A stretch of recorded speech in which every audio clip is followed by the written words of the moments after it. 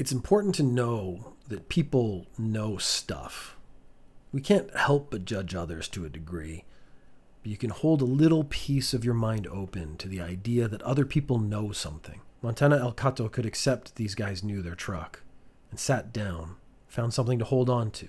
At this point, I actually stopped to read and see if the floating effect had a name.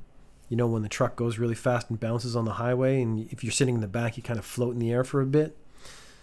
But I ended up reading a paper called Heavy Vehicle Stability Guide from New Zealand, which took the time to explain gravity, the conclusion of which could be summed up as drive carefully.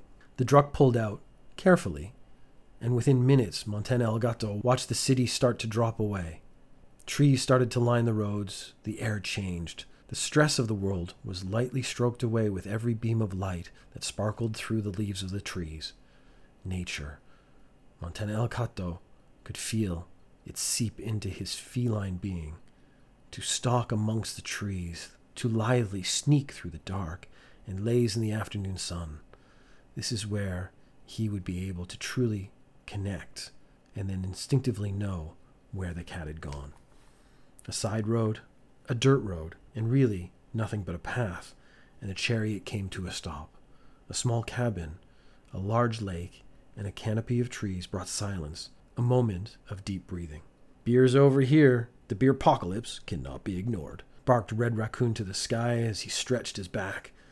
Then all three moved to the cabin, clearly a practiced routine of behavior. Montana El Gato felt the immediate pull of the unexplored hills calling to stride amongst the soft dew and heightened his senses.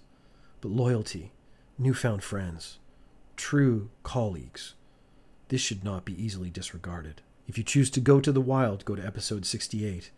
If you join your friends for a beer, go to episode 93.